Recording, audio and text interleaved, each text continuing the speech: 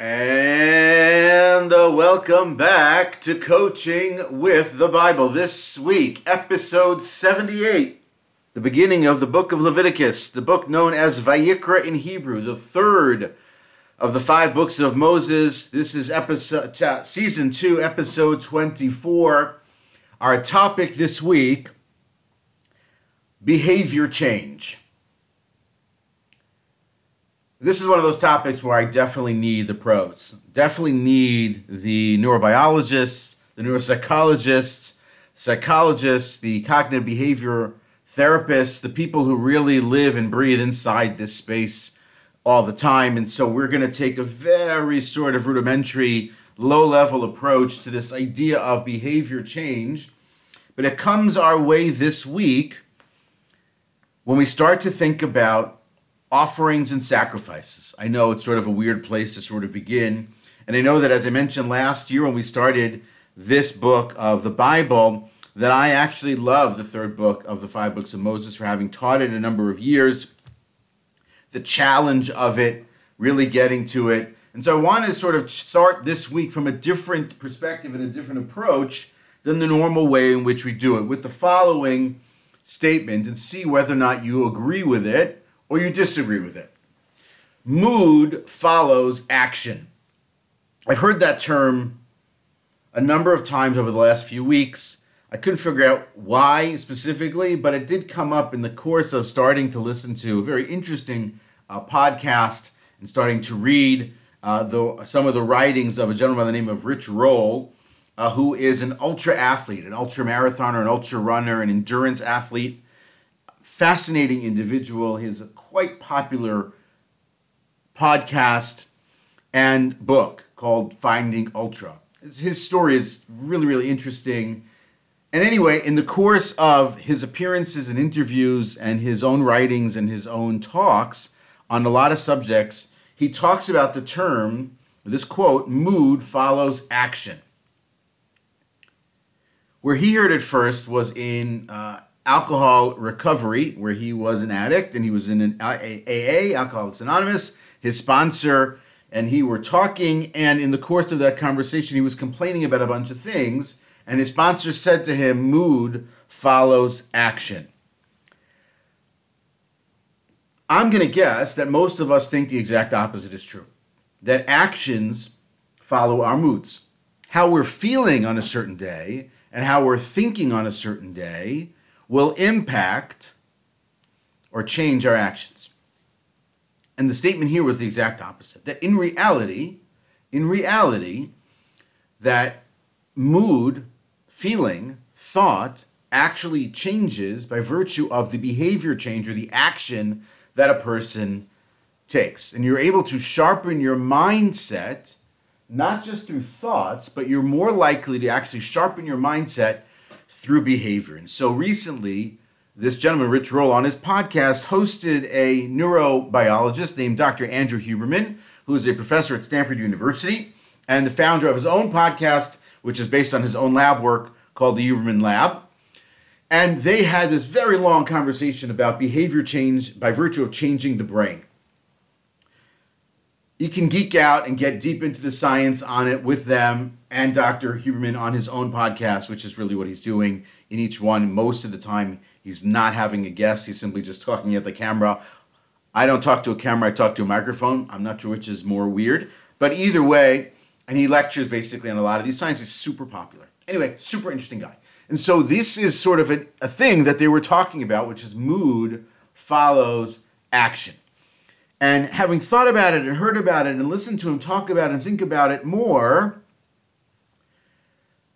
I remembered, and this is how we got to this week's Torah reading, this week's reading in the Bible, the concept of offerings and sacrifices, and specifically the approach in explaining why it is that we have offerings, or why it is that we are required to bring animals or flour or birds as offerings in the temple. And I came across, of course, the very famous explanation of Rabbi Moshe ben Nachman, known as Ramban. And in his work, in his writings at the beginning of the book of Leviticus, in chapter 1, I believe it's verse 9, I think it's verse 9 or 10. Yeah, verse 9. He explains the idea very simply, is that the actions that a person takes is a combination of thought, word, and deed. Thought, word, and deed. The things that we think about, the things that we speak about, and the things that we do. And so the action of bringing the sacrifice, the offering, to the temple, to the priest, offering it on the altar, having it burnt upon the altar, having the blood sprinkled at the base of the altar, is to, in some cases, it's coming as some sort of atonement. But in general, the concept here is the experience, the behavior, the action taking, a bringing of that animal or that offering is to change and impact the person through the experience.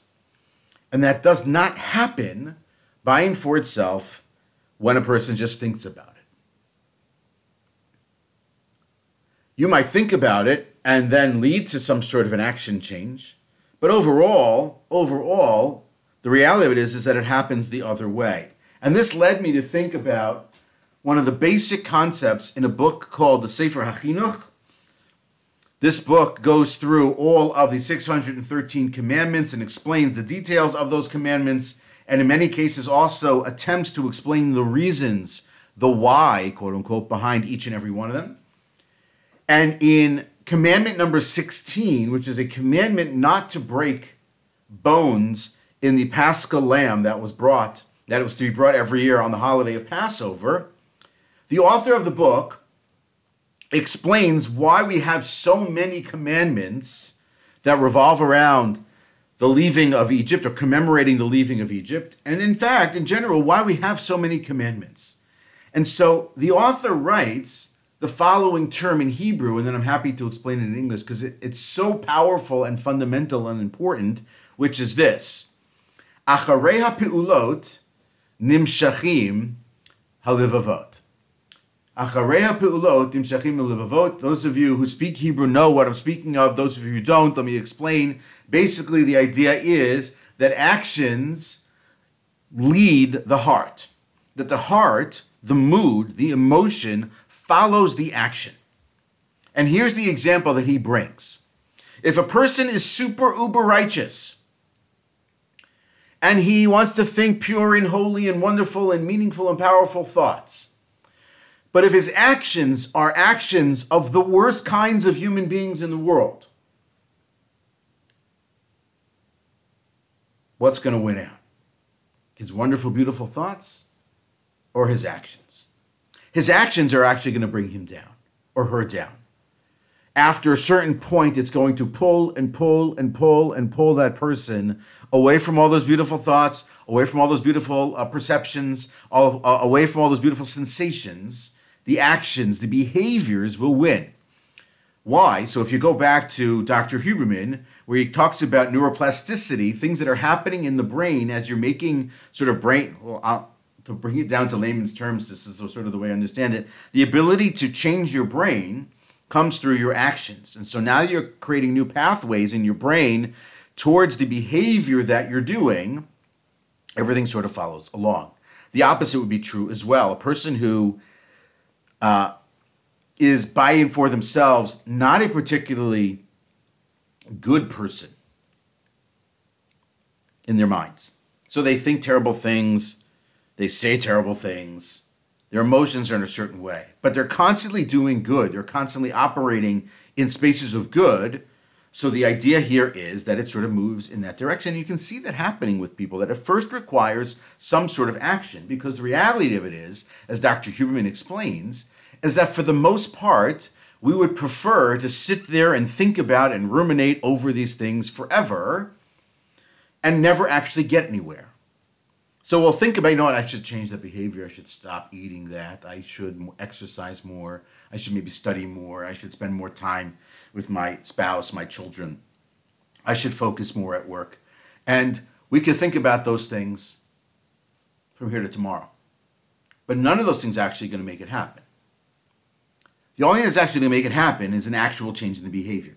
The actual change in the behavior then leads to everything else. And so when it was the case of a person bringing a sacrifice in the temple, so the action of bringing that to the temple, the experience of going through it, leads to the ultimate behavior change. Now, this is, again, not in the context of where someone, is dealing with more severe neuropsychological issues or neurophysiological issues as well. That is beyond the scope of anything I could possibly talk about in Coaching with the Bible. Here, it's simply a person who would like to change their behavior, who would like to be better, who would like to have their life go in the direction and upgrade their life to a better place. And so the reality of it is, instead of thinking that, well, I'll kind of sort of, I'll get my perceptions right and I'll get my feelings around this right and I'll get my thoughts around it right and then the behavior will change. In fact, the exact opposite is true. Change the behavior first, everything else follows. Think about people who are addicted. Is it simply just them thinking about it? When do they actually begin to fight back against the addiction? It's not just in the mind, it's in the actual actions or removal of the actions or changing the actions or new habits. The reality of us as human beings is that the adrenaline response that we have in all these different situations is designed to move us and not to keep us stationary. And so what we have is that the behavior, right? When we change the behavior, when we act in a certain new, different kind of a way, we get that sort of dopamine action in our brain, which is something that we like. And then it opens us up and moves us forward to the next opportunity to continue to do in that direction. So the action, yes, there's a habituation, there's a bit of muscle memory around it, but everything else then is also changing as well. So you have to think about it as that the behavior is, as Dr. Huberman calls it, is sort of like the control panel for everything else. And so when Ramban talks about it there with respect to the sacrifice in the temple, and when the Sefer HaChinuch, that book, writes about it when talking about the idea of not breaking bones in the Paschal Lamb and the idea of so many other commandments, is the idea that the heart will follow the action. So then it is that a person in us, we have to sort of think about how it is that we do that. And so more often than not, what we think is that I have to sort of get my space in my head clear and calm, and then I can change the behavior. But perhaps the reality might in fact be the exact opposite, right? Maybe it's because we're in that stress moment, we're in that pressure moment, we have a deadline coming. What happens? Boop, the behavior changes. That agitation gets us to change the behavior, and then we see, oh, I can do this, I do it again. Oh, I can do this and I can do it well, I do it again. And then maybe I modify the behavior by not waiting till the last minute, cramming it home, procrastinating till the last moment, and I begin to develop the habit around the changed behavior. And so really what happens is that we perhaps in those moments when we are agitated, when we are stressed, when we are pressured, it's not simply that we should stop, it's that we should actually move forward in those moments. That's the hard. The hard here is to take the step forward in those moments. Not simply just to think it or to feel it, but to actually do even the smallest step. We've talked many times in Coaching Through the Bible, in Coaching with the Bible, that the most important step is the first step, the first bite. It's the first page that you write. I heard recently someone who had written many, many books, talked about the struggle to write the first book. And then after that, it was quote unquote easy. But because so much has to change for that actually to take place, so much behavior and action and focus has to come into being for that to actually happen. So that's why that takes so much work. That's why beginnings are difficult. We talked about that way at the beginning also at some point, I think last year, at the beginning of the book of Exodus. But here, in this space where we're talking about behavior change change begins to change when we actually take action. In many of these situations, when we face threat, we have three choices when we're facing a threat in our lives. We can freeze, we can retreat, or we can move forward. It could be that freezing or retreating will actually save us in that moment, but the only one that's actually going to get anything accomplished for us long term in overcoming that moment is moving forward, is stepping through it. Moving forward that one time allows us and gives us the space to actually move forward in the future. It's just a question then of becoming aware of how do I then move forward? How do I start to make that behavior change? How do I tap into that idea that we've talked a lot about with respect to habit change, the whole James Clear model of atomic habits? How do I move into a space of changing the persona of me vis-a-vis other people? It's through the behavior change. So if people think I'm miserly or think I'm an angry human being, it's not me just saying, no, I'm not an angry human being. No, I'm a very generous person. The only way to become that generous person is to actually become that generous person, is to start with the smallest acts of habituated behavior change and action towards that. So following in the line of the Ramban and the Sefer HaChinuch and Dr. Andrew Huberman, and the sense that mood follows action, that emotion follows action, that thought will follow action, and that it requires us to begin to take the first behavioral action change and not simply just think about it in our minds. That is Coaching with the Bible for this week. Do look forward to seeing you next week.